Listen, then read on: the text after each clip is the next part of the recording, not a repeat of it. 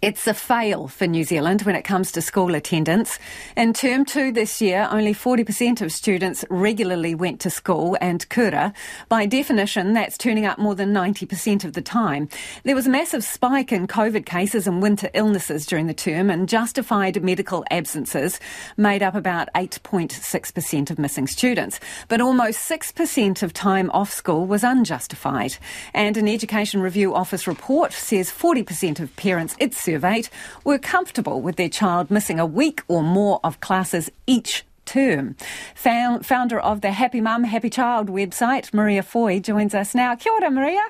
Kia ora, how are you? I'm well, thanks. Tell us how it's going in your house. Did the kids go to school today? I'm cringing a little bit, but they're actually sick at the moment, so no, they didn't. Would you have any idea how many days your children have had off this year, and what's it been like? I think it's probably been maybe 3 to 4 weeks this year, usually with an illness, but I'm not averse to giving my children a mental health day, not at all. So, Tell us about that, Maria. What qualifies as a mental health day? How do you decide?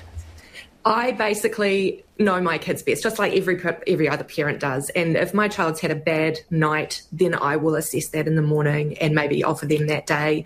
If I know that there is something coming up that may be quite stressful for them, then I may pull them back. Although I'm a little bit loath to do that because we all like to encourage kids to step outside of their comfort zone. But obviously, I know my kids best. And yeah, sometimes they can just come and ask me, Mum, can I have a mental health day today? Because we encourage that in this house. And if I feel like perhaps it's time, absolutely.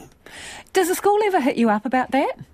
No, I'm very open and honest with them about that.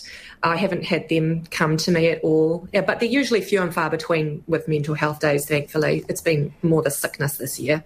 3 to 4 weeks is a lot. Are you concerned that they're missing out? And you've got friends who are parents. What are they telling you?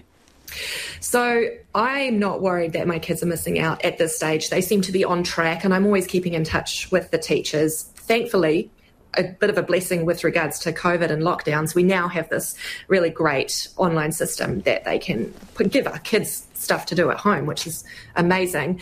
The feelers I've got from other parents out there is they're also in a similar situation with regards to illnesses. I know I've spoken to my GP who's reassured me that there are a lot of bugs going around there at the moment, and kids especially seem to be picking up on them. Another thing is some kids have got a lot of anxiety around COVID and needing to stay at home because of that, because they're worried that they might get sick because there are a lot of bugs at school. And I know many parents who accommodate their children and let that happen. So about 6% of absences were unjustified, according to the information about Term 2.